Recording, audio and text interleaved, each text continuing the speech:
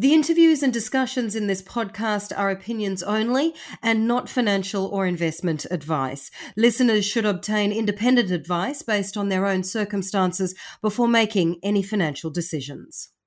This episode of the Stock Insiders podcast with me, Oriel Morrison, is sponsored by Barclay Pearce Capital, a leading Australian corporate advisory and equities trading firm. Focused on your vision, Barclay Pearce specialises in making it a successful reality.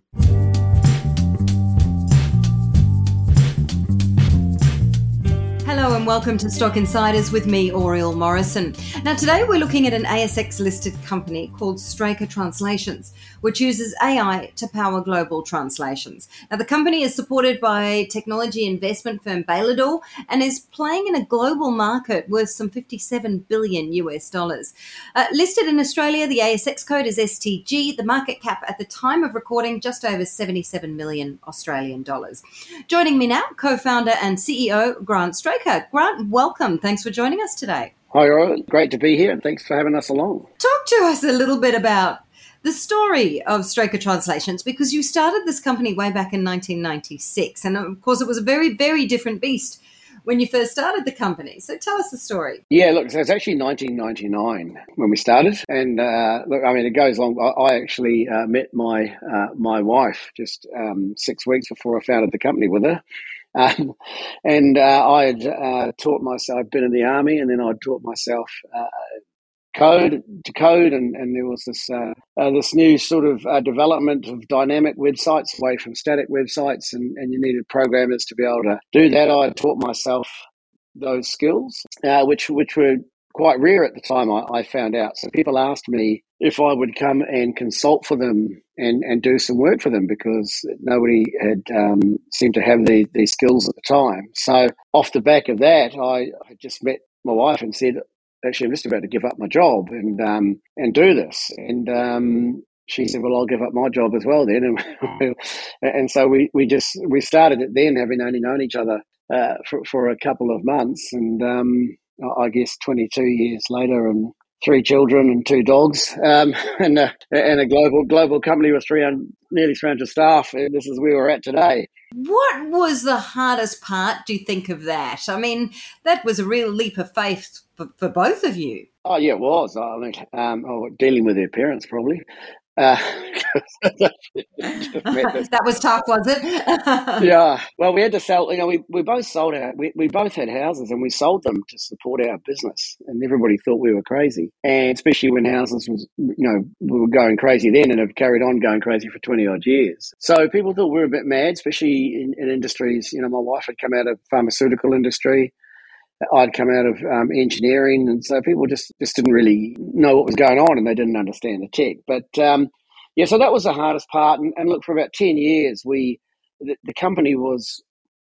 We realised quite early when were doing some work for some customers that we needed to take the services we were doing and turn that into a product, because we were building these multilingual website platforms. So we made a product, and for 10 years we had this business where we would sell this solution pre-cloud, where you had to install stuff, and it was a lot more complicated. I guess we had a bit of a lifestyle business there. It was hard to scale, and we got to about 2010, and we could see the opportunity in the localization industry to actually provide a technology AI-enabled service. We could see it coming. The industry couldn't.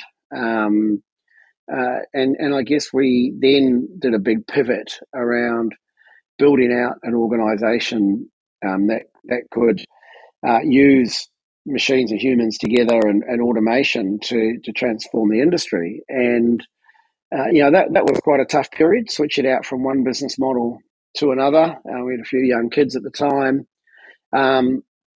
But once we got through that, then it's sort of been an upward trajectory ever since. It has, certainly, by looking at your results, they've been hugely positive as of late. And in fact, you've announced a massive 99% growth in revenue compared to the previous comparable period. And, those sort of numbers are outstanding. Is there a COVID impact in there? Not really. I think most of it was actually due to work that we did before COVID. So was actually making the right right decisions. So if you know, over the last 12 years, since 2010, if you break it into 3-year periods, what happened really in that first 3 years, we were like the startup, just get revenue, using online channels. And then from about 2013 to 16, we hit some industry sort of headwinds where the industry wasn't ready for change and we were growing and it would taking time to get the customers. So growth was a bit slower, but we knew we had the right technology solution and we could see it coming. And then from sort of 2016 to 2019, what we had realized was the way to grow was to acquire customers on a regional basis by buying small language service providers, expanding the relationships that they had globally, and then growing the business that way. So 16 to 19, we started buying some small language service providers, revenues of normally around about 3 to 5 million, and we were sort of paying somewhere between that price, sort of 50 cents in the dollar to $1 of revenue for these companies. We listed in that time because we could see that if we were going to have an acquisitive strategy, that being in a listed environment was the right place for us to be. Now, what's happened from 2019 to today is that strategy's worked. Those companies that we bought did enable us to leverage global customers. Our technology is the right fit for those global customers, and so therefore we've seen this really rapid expansion happen through this COVID period. But it was actually all the work we did before that's made this pay off. Well, you've done a number of deals. You've done a number of acquisitions now. Most recently, or one of your most recent ones is IDEST. So talk to us about this particular acquisition and how much it's impacting your results, your numbers. So there's lots of different ways to pronounce it. The Belgians pronounce it IDEST, so we'll go with that one. So they're a company that specialises in working for large global organisations. So the EU, the UN, the World Bank, those types of large organisations. And to work for those sorts of organisations, you need to know how to tender for their sort of work, be on their approved procurement lists, have just kind of be inside that environment. So it's a very hard environment to organically come from the outside and get into. And so we bought a company that had 30 years of experience of working with these large organisations. Had locked in contracts, was part, an approved vendor who could tender on some very large projects. Now, the EU, for example, I think are the world's largest spender on translation services. So quite a significant sum and a lot of large projects. So with IDEST, what we did was I spoke to them in about 2000 and I'm trying to think before COVID, but maybe 2018. I was going through Belgium and saw them, and their revenues then were probably half of what they were today, but they were saying that they've had some really positive traction on a range of big long-term tenders. And we said, look, well, once you're starting to see all that play out, should we talk again? So, fast forward a couple of years, they'd said what they were going to do. We're in a good place, and the founders were ready to exit the business.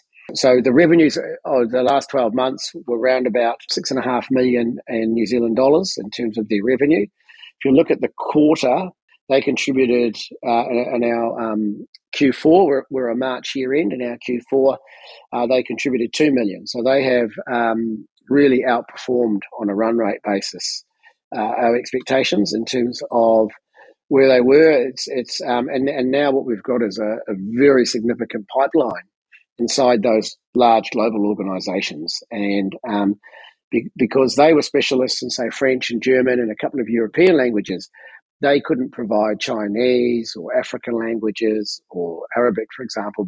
But as a group, we can now. So we can now tender right across a much broader range of projects, and so that is turning out to be a really fantastic buy. The other thing that we do when we get these companies is we put our platform in place so that we can increase the margins and get consolidation efficiencies.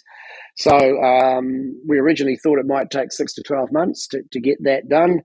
I was told by my team this week that it'll actually be first week of June. We'll have that over. So, we're getting very efficient at onboarding and integrating these companies as well. So what does the next 12 months look like then on the acquisition front in terms of growth, Grant? So in terms of acquisitions, we're not looking to do any acquisitions at the moment. Look, we have a very healthy balance sheet, and for us, we're really just given the way the market is at the moment. I think it is about certainly the next 6 months of consolidating. That as you mentioned, sort of 100% growth. There's quite a lot to on board, and we've still got other decent sized projects coming through. So really for the next 6 months at least, we want to consolidate. We want to see what happens around the world in terms of what opportunities there might be over the next 6 months, and in that acquisition space, take our time, make sure that we remain with a very healthy balance sheet as the sort of world goes through its current crazy phase that we're all experiencing, and then just see how things play out. Now, you've got some major clients, so we touched on them briefly, but clients like IBM. How do you go about getting these kind of clients and keeping them, and in fact expanding your client list? IBM was a major project that we've onboarded over the last 18 months, where they consolidated from 20 different vendors down to one in us, and they did that because we have technology that enables them to communicate far more easily with their customers and for them to grow their business seamlessly. So, the way that we do it is we've invested very heavily in our sales force globally. We've probably gone from 35 to 50 salespeople or something like that. And over the last 12 months. And the reason for that is that in each market, we can see these large enterprise opportunities, but you don't close them in the same way that you've closed mid-tier acquisition, opportunities. So, a multi-million-dollar, multi-year deal takes a certain type of person to close. And so we've beefed up our resources in that enterprise sales space. And now we have these fantastic case studies of these very large organisations that are consolidating for very good reasons into a technology-driven vendor. So that's part of the way that we do it.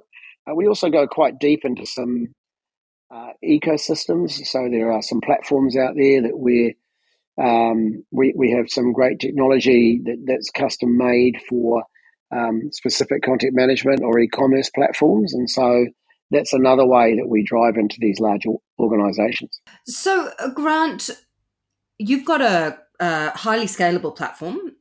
You've also got a consistently evolving product. What does the next sort of 12 months to 2 years look like in terms of innovation in your technology? Oh, that's a really good question right now, because a few analysts have asked me that one as the world sort of evolves and changes. So what we're looking to do is to be where our customers are. So I just talked about, say, those platforms. If a customer is using a specific platform, we want to have our technology embedded inside of that platform. We want to be where the customer is interacting with content. So what we can see are things like Slack or Microsoft Teams, for example, where people are inside these environments and they're using content and they're sharing it and they might want things done. People have had enough of everybody, I'm sure, has the issue right now of too many apps, right? You don't even know which app you're logging into for what. I know in our organisation, we've got all sorts of apps for all sorts of things. But what you're finding is a lot of it's getting centralized into these sort of chat communication portals like Teams and Slack. So we want to be right in the heart of that, or into the content management platforms that they might use, or into the e-commerce type of system. So an example of that is we have a Magento plugin. So Magento is a large e-commerce platform used by lots of organizations to run these global sort of stores. So a big customer of ours that uses it is H&M, where they're doing all these online orders through Magento. So we have a best-in-class plugin for that. And it just means that they can download this plugin, install it into their system. It integrates automatically into our back-end translation portal. But they don't have to log into our translation portal. They can manage it all inside of Magento, which is where they're working. So that's one way that we're focusing our development. The other one is on moving more to a subscription model, an underlying subscription model across our base. So at the moment, we have about $5 million of SaaS subscription revenue.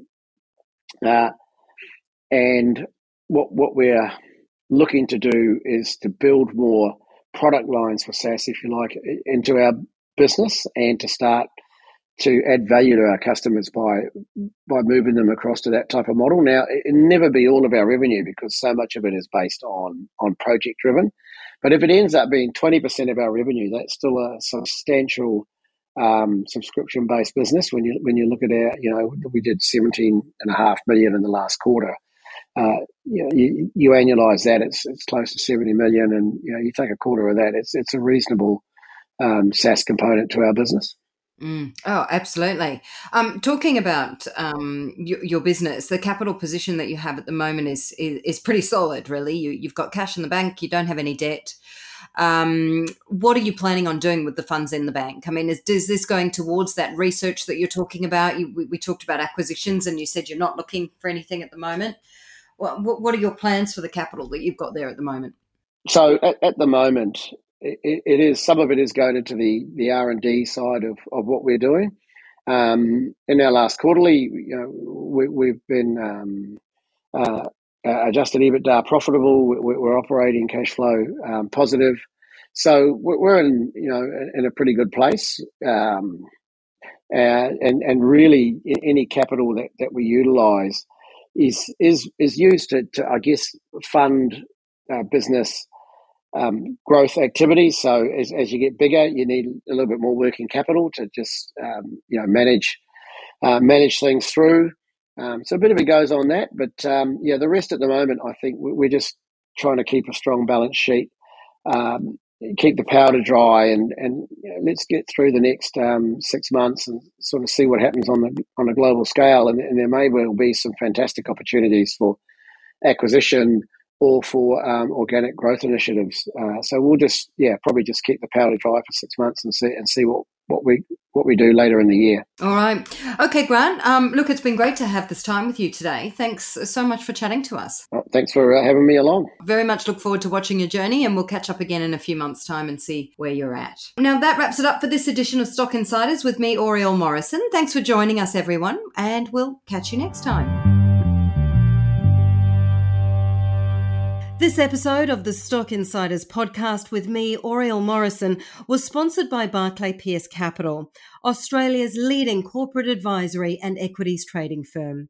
Barclay Pearce Capital provides specialised corporate advisory and equities trading services to privately owned businesses, small to medium-sized public and ASX-listed companies.